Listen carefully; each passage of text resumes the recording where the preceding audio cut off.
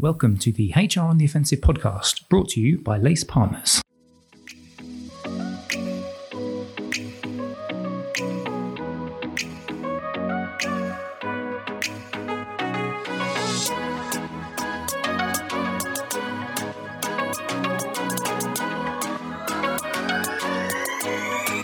Good morning, good afternoon, and good evening, and welcome to the latest HR on the Offensive podcast. It's me, Chris Howard, back with you once again. Thank you very much, listeners, for joining us for the latest podcast. And today is a payroll-focused podcast. And of course, when it's a payroll-focused podcast, I have to get the man, the myth, the marathon legend himself, Mr. Chris Kirby. Why are you a marathon legend? Do you want to explain to our lovely listeners? Yes, thank you, Chris. I'm chuckling here. I did the Chicago Marathon on the Sunday just gone. We're recording this middle of October. So yeah, I did the Chicago Marathon recently and I'm getting an awful lot of attention internally and getting referred to as a crazy marathon man. And that you indeed are. Now, Chris, we run a payroll forum. We've done a few of them, and we met today's guest at our first payroll forum that we ran at the Ivy right at the beginning of March 2022. And after that first session, we both said we're getting him on the podcast because he's a good chap. He's got good payroll chat, and we've got some interesting stories that we can all talk about. So let's introduce him. It's Daniel Greaves, who's the Global Head of Payroll at Brown Brothers Harriman. Daniel, how are you, sir? I am doing fantastically well. So glad to be joining you guys finally. We planned this back in March, right? We planned this ages ago. And for one reason or another, holidays, Chris Kirby was running his 7,000th marathon of the year. We just couldn't get around to it, but we're doing it now. So I was just saying about the payroll forum. And the reason why we're doing today's podcast is because one of the conversations that we got into, which was kind of in a bit of a humorous sort of tone, we were talking about lost employees. I do want to get to some of those as conversation starter pieces. But before we do any of that, can you just tell us a little bit about yourself, your career, and then also what the guys at Brown Brothers Harriman do as well? Yeah, absolutely no problem. As you said, as you quite nicely introduced me in, Daniel Greaves. And actually, I'm one of those really strange, unique people where payroll was actually my first ever job. So I started doing payroll and I'm still doing payroll and I absolutely love it. So I didn't just fall into payroll, I was groomed by it. Any Batman fans out there would recognize that from a Bane quote. So what helped me decide payroll was really, I just wanted to make sure I could get into something that people couldn't really understand and I wanted to understand it. So I wanted to turn it into something for a specialist, something that everyone could go, well, actually, can you explain this? How does my pay work? How does tax work? How do we pull this together? So I think it's been absolutely fantastic and I'm really glad to have stuck in it for so long and been doing so much with payroll. Awesome. I do love your intros, Daniel. I love the story of how you came into it. So many of us fell in, as you quite rightly observe. And I love the fact that it's been your sort of single focus for your entire career. So Chris mentioned a minute ago at the beginning of the podcast that one of the topics that we sort of began speaking about and thought it would be really good conversation piece for a forum like this is around the concept of a lost employee. So do you want to just give us an overview of what we mean by that? Yeah, the amazing lost employee. I love it. So many would hear that and think it's about retention. It's about HR losing where someone is. But for payrollers, a lost employee is a phrase that explains what happens when we actually have no clue where or what payroll an employee is on, even though they work for our company. So some may hear that and think it's incomprehensible, but especially during the pandemic, this topic was coming up so regularly for so many companies. It became quite a good topic for all payrolls to discuss. And a lot of it was that someone decided maybe they got stuck overseas during the pandemic and they couldn't come back. Or maybe someone then decided, well, you know what, my family are overseas. I'm going to go overseas. However, payroll was not informed. Maybe HR was not informed. And the tax implications of lost employee could be huge. And sometimes the cost of it could be considerable. Absolutely. And I think it's interesting. You mentioned a couple of times there the pandemic, and there's a lot of things. And payroll was one of the biggest impacted sort of departments when we think about the impact of the pandemic for many, many reasons. But you think about the concept of remote work, which was becoming more popular anyway. And then suddenly overnight, pretty much everybody was remote. And I guess the fact of the matter is, if you strip away any form of payroll knowledge and think I'm an employee with a laptop, why do I need to sit in the country that I have always sat in if my family do live overseas, for example. Yeah. Some of the stories we heard were around that, weren't they? You know, people who just literally up sticks and went to a different country with their laptop thinking it makes no difference, I'm still doing the same job kind of thing. And I think you touched briefly on one of the implications there, right, about the tax implications, which I think is one of the obvious ones. And there are many. So do you want to just give us an overview of some of the implications of having to deal with sort of lost employees? Yeah, absolutely.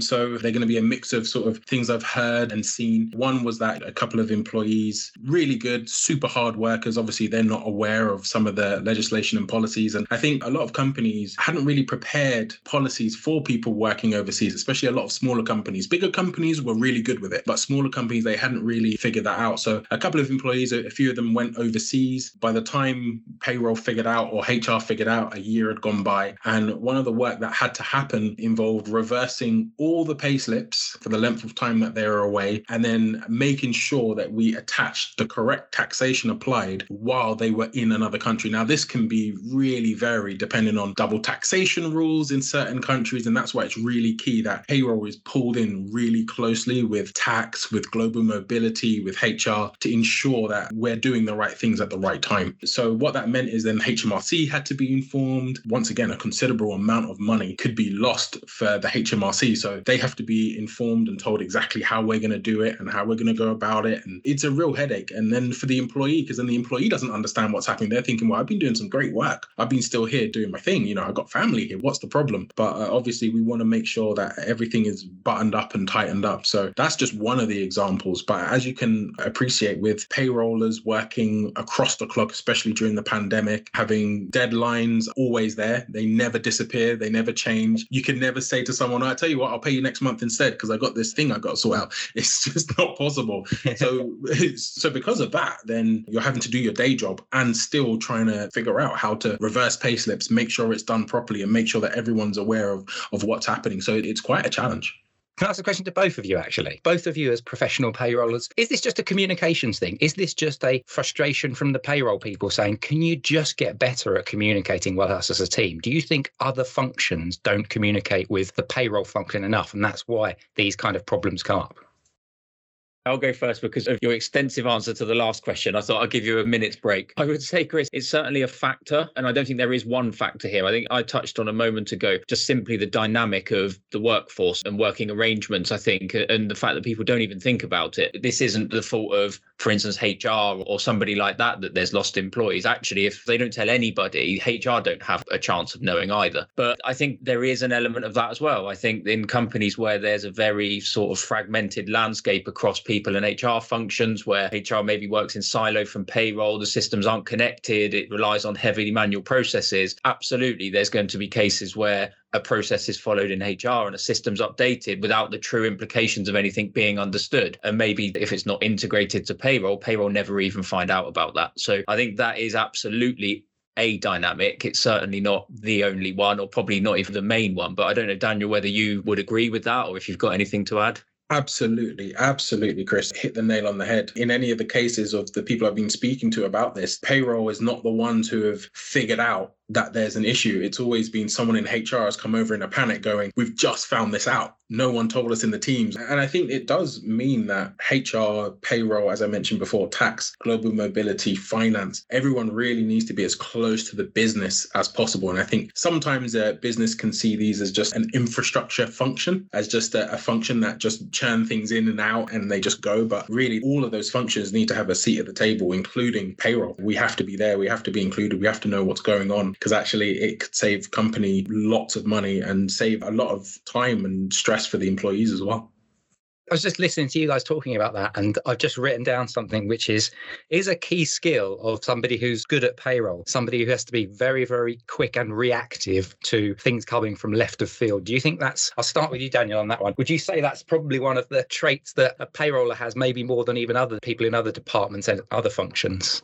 Absolutely. Absolutely. There's no doubt about it at all. People talk about having an agile business or making sure that you can react quickly. Payroll has to do that constantly, and with loads of different things changing around them as well. We were in our last forum that we were all together, we were discussing, the Queen's funeral. And when that happened, there was a day off for everyone, and for those that could do it, for companies that did it. But for the companies that we were talking to, everyone there was working, every single one of them. So it is that payroll have to be agile. We have to be relentless, and we have to really focus on what we have to do for a job, because there's not much we can do. As I said, we can't just say, oh, sorry, I'm going to delay this for a month, or I'm going to delay this for a week or 2 weeks. We can't do that. We have to do it. So I really do agree with that, Chris. And I'd certainly echo that. And I think it's sort of twofold for me. I think there's the BAU angle of being where you have to be reactive, because frankly, I'm sure Daniel agrees, we've probably between us seen most things that can happen at short notice in a payroll cycle. So by its nature, I think you have to be very cautious. I think you just have to have a lens out across the whole landscape, and you have to be aware of anything happening. And you also have to have your ears open as well. And I think in a change environment as well, whether it's transformations or BAU change, for example, I think those things can have short-term impacts as well that you need to be reactive to, and things that weren't expected. We all know change programs can take different avenues at short notice, can require immediate focus, etc., etc. I think part of being in payroll is you do have to protect, as Daniel said a couple of times, you have to protect the fact that you've got to pay people. And we don't have the option of saying, oh, okay, yeah, this has come up, we won't do this now, we'll focus on this. It's a skill. And I'd actually use the word proactive as opposed to reactive. You need to be looking for it and actively on top of it, as opposed to being able to just react when it happens.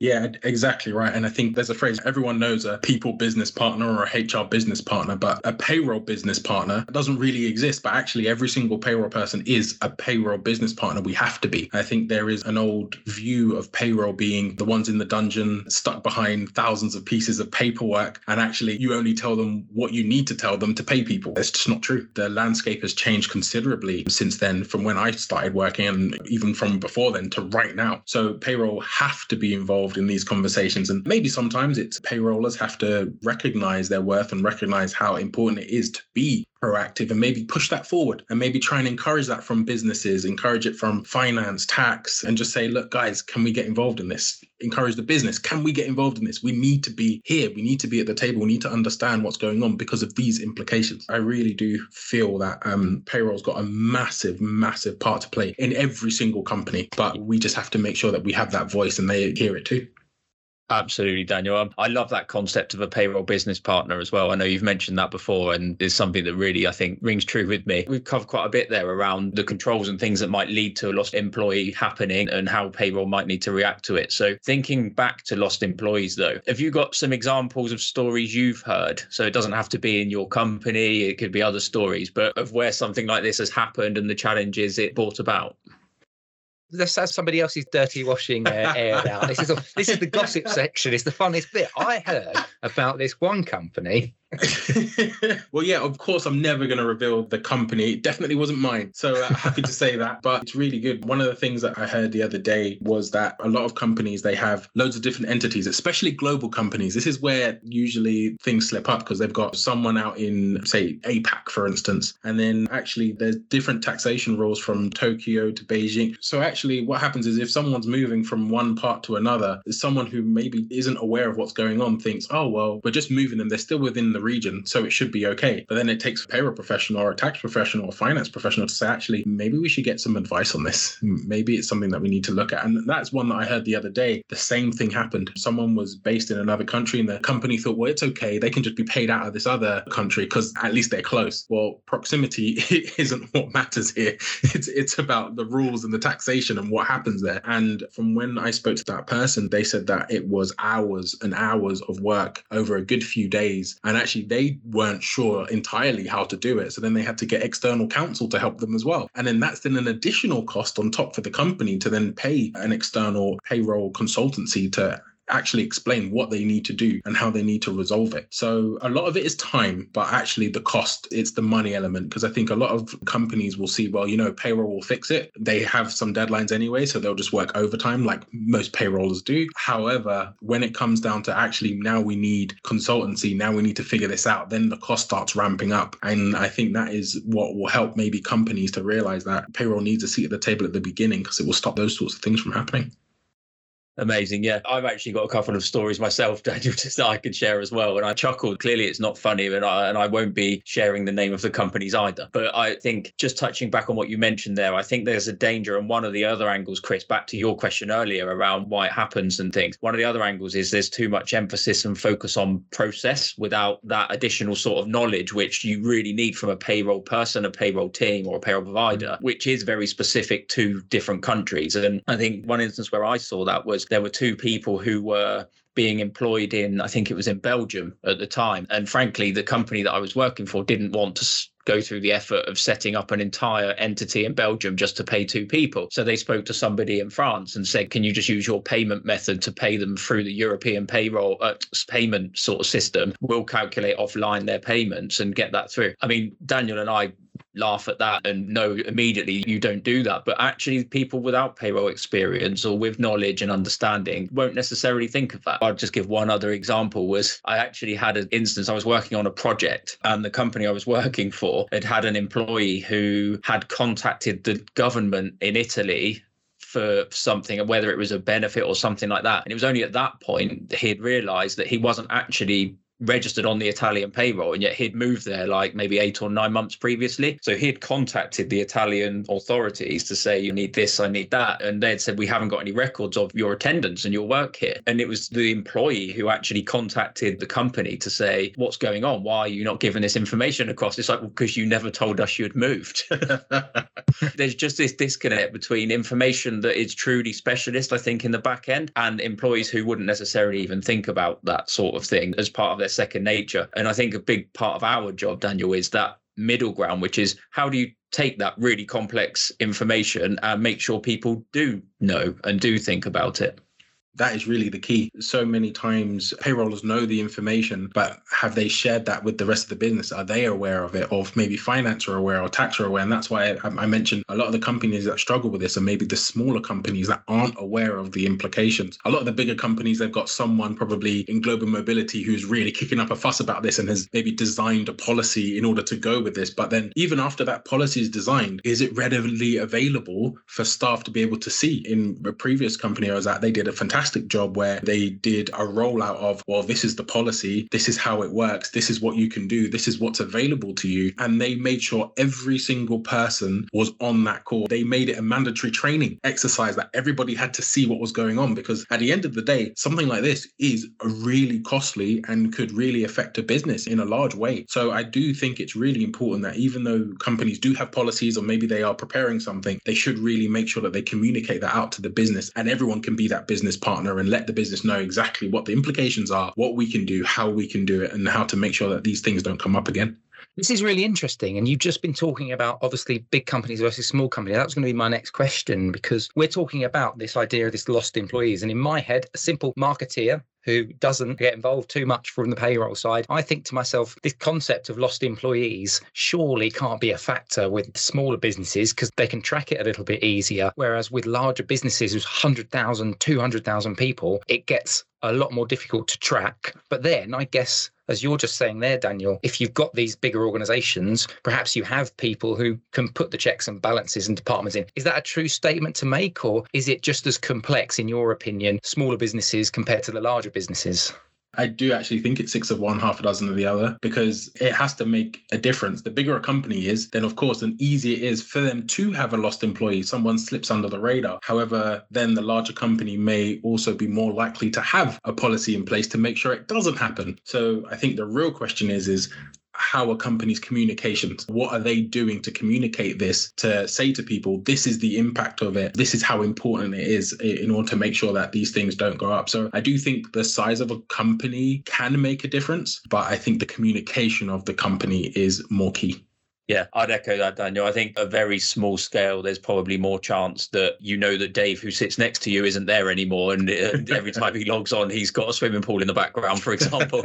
But other than that, I think broadly it is just comes down to the same fundamentals, doesn't it? I think the other angle on this is around, I think, technology. And I think that feeds into the company size to a certain extent as well, because there's potentially more likelihood of there being significant investment in technology. I think I'd just like to touch quickly on the pandemic when it comes to technology as well. You mentioned it earlier around the impact of the pandemic in this space. And I think that shone a different light on time and attendance, right, with companies. I think just literally overnight, companies turned up the following day and we really need to know where our employees are. Where are they? Oh, we actually don't know because we've got 19 different payroll systems. We've got no central HR system. Time and attendance is done on a whiteboard in this country and someone's drawing that country on a spreadsheet here. And those are real life examples. They are funny when you think back to it, but that was genuinely happening. And I think the time and attendance, I think, probably has moved a lot closer to payroll now than it potentially was before the pandemic. I think it was a bit of a hot potato previously. You might have business hubs honing it in one place and HR in another, whatever it may be. And I think it probably bolts very much into payroll more now because of that. And would you agree that technology can be an enabler to prevent this sort of scenario? And if not, what steps can payroll teams take to mitigate? Yeah, I think you used the right word, enabler. Technology is a partner. It's something that should enable you to do something. But I think what happens is a lot of companies focus on technology as being first place. And they get maybe a technology solution, or they focus on technology, but actually haven't got the policies in place in the first place, or haven't got the processes in place to make sure that what goes into technology will help them. I do think that that's really important. Can you imagine getting a brand new piece of fresh tech, but actually someone in HR hasn't been told that a person has just moved to Mexico and they're still paying them? It doesn't matter. You can have the nicest bit of tech or the nicest bit of kit ever, but actually if your processes aren't tightened up, then it's not really help you much. But I do agree, technology is an amazing enabler. I think it's a fantastic partner if you get the technology right and if it's maintained right as well. There's so many systems that I love to implement systems. I love systems, and so many systems I look at and I see and you're just thinking, what happened? And it's that someone 8 years ago decided that it was a bit long to do it, so they just never bothered to update it. And then, you come in 5-6 years down the road and you're thinking, what have they done? Why are all of these different? So I do think that technology is important. It is an enabler. It is a great partner. But yeah, you still have to make sure the policies and the processes are tightened up first. Absolutely. Spot on. I wanted to ask you both, actually. One, we're coming towards the end of the podcast. Fascinating stuff, really, in talking about this concept of the lost employees. You both have talked a lot about the impact of how the pandemic has impacted businesses in this idea of losing employees, because, I'll admit it, my parents have got a house in Portugal. I did fancy disappearing off to Portugal for 9 months. Didn't do it, but I did admit to having a few thoughts about it. But with that in mind, we are getting to the end of 2022. The lockdown period looks to be behind us, although admittedly COVID is still with us and part of our normal lives. And I started to think, if we're having this conversation in 5 years' time and the pandemic is well and truly behind us, is this idea of lost employees something that we'll look back on and say, that was very much heightened at the pandemic, it was an issue? Or do you think you guys as payrollers, and we'll start with Daniel on this one, do you think you guys will still be talking about some of the challenges around we're still seeing lost employees, not from a business perspective, but from an industry perspective, I'm thinking? I really hope not. I mean, it's great because it keeps us on our toes and we get to keep fresh, but it really could do with people being still quite mobile, with things changing, landscapes changing, people wanting to do something new. Chris Kirby deciding he's not going to come back from a run one day and deciding to stay out in another country. And all of a sudden you've got to figure out what country that is and you've got to pay him there. So I do think that this is something that in 5 years' time, if policies aren't looked at, if communication isn't given to employees, then this could still happen. There's some people I know who will go, oh, well, another company, a really large tech conglomerate, they've just said that their employees can work anywhere in the world. So if they can do it, surely I can do it. And then they go off and take themselves off. And you're like, well, actually, do you know what their policy actually is? And they haven't realized that they can work anywhere in the world, but maybe for only 30 days, whereas you thought it was 90 days because you did some Googling. I do think in the next 5 years, it could still be an issue, but I really hope not. I really hope that payrollers are able to really get their voice going, connect with all the different areas, global mobility, tax, finance, get that communication out to the business, speak to the COOs, the CFOs, and make sure that this stuff is really out there. Make sure that they can talk to businesses and raise the awareness of this. So hopefully in 5 years' time, we could say that us three today, we stopped the rot of lost employees.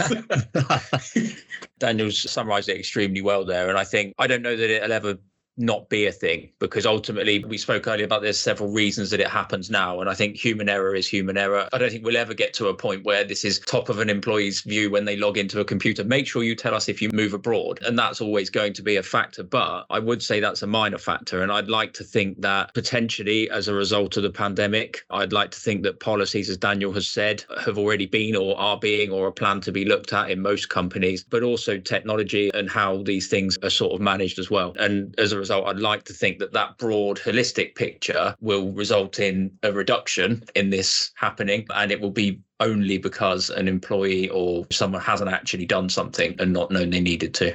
A lovely way to end off the podcast with Daniel and Chris Kirby both flying the flag as the pioneers to the ones that stopped the concept of lost employees happening. We were there right at the beginning when we recognised it, when we suggested some remedial action for businesses that are experiencing this, and we'll take all of the credit when in 5 years' time we're saying this isn't even an issue anymore. Listen, we're at the pod now. It's at the end of today's pod. It's been absolutely fantastic. A joy to, again, have a chat with you, Daniel. Really, really good to have you on the podcast. So thank you very much for joining us. I'm absolutely delighted to be on, and thank you guys for inviting me. It's been great. It's been really, really good. And Chris, my partner in crime, the person that helps me to ask the questions, thank you very much, sir. No problem. Most enjoyable as usual, Chris. Of course, if you are a payroll person and you are interested in joining our forum, we run these forums regularly. Daniel is there and usually is the one that's telling me where we're going to eat next, because we do normally do nice lunches. And he's often leaning over and saying, well, next time I'd like to go here, please. So if you do fancy being part of our payroll forum, just reach out to either myself or most likely Chris Kirby. We'd be happy to give you some more details. That is it from us today. Thank you very much for listening. We've loved having you with us. Hopefully you found this informative and useful. We always love getting a good bit of payroll chat on the HR on the Offensive podcast. So thank you very much for joining us, and we will see you next time on the HR on the Offensive podcast. Bye-bye.